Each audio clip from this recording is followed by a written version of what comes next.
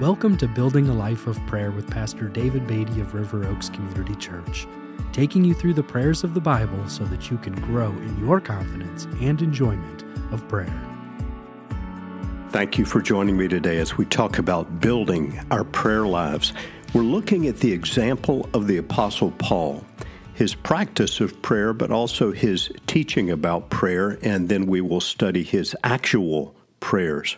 Today we're in the book of 1 Corinthians, and we've already seen in the opening of this letter that the Apostle Paul prays for the church at Corinth, and despite their many problems, his prayer for them is done with confidence because of his trust in the faithfulness of God.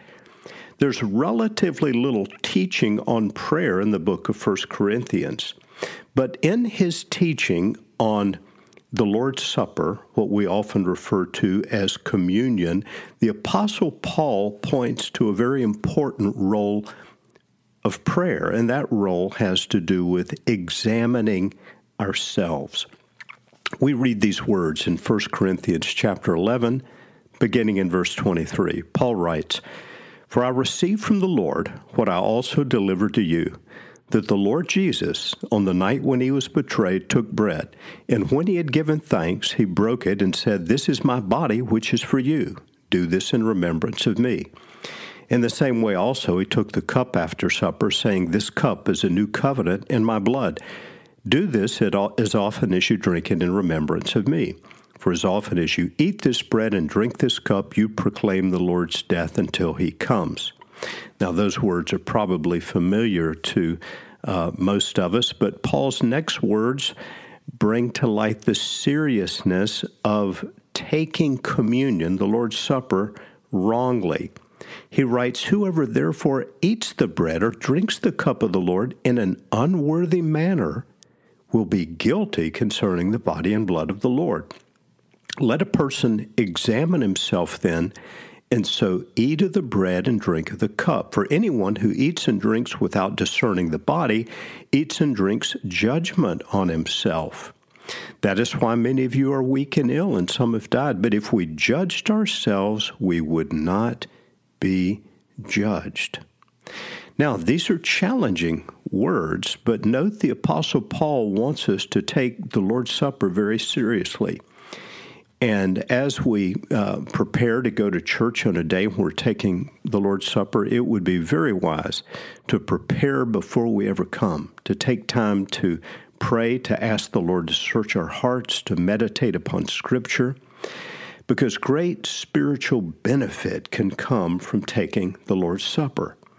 Now, the question might arise, how do we examine ourselves? How do we do that? I find it especially helpful to pray a prayer from Psalm 139, verses 23 and 24. There, David in the Old Testament writes, "Search me, O God, and know my heart. Try me and know my thoughts, and see if there be any grievous way in me, and lead me in the way everlasting." That's a great prayer for us to pray. Lord, search us, know our hearts, see if there's any grievous, any wicked way in us, and lead us in the way everlasting. Our spiritual progress, our growth in the Lord, comes as we study Scripture and as we pray and as we rely on the help of the Holy Spirit. It's the Holy Spirit who helps us to discern whether there is a sin we need to confess. He is our helper. He is our guide. He is our teacher. And as we prepare to take the Lord's Supper, it's wise to have a time of prayer in which we invite the Lord to search us, to show us, to teach us if there's a sin we need to confess, a person we need to forgive, or something He wants to make right in our lives. And we always end those times of confession with recalling the promises of God, like the beautiful promise in 1 John chapter 1 and verse 9, that if we confess our sins, He is faithful and just to forgive us our sins and to cleanse us from all unrighteousness.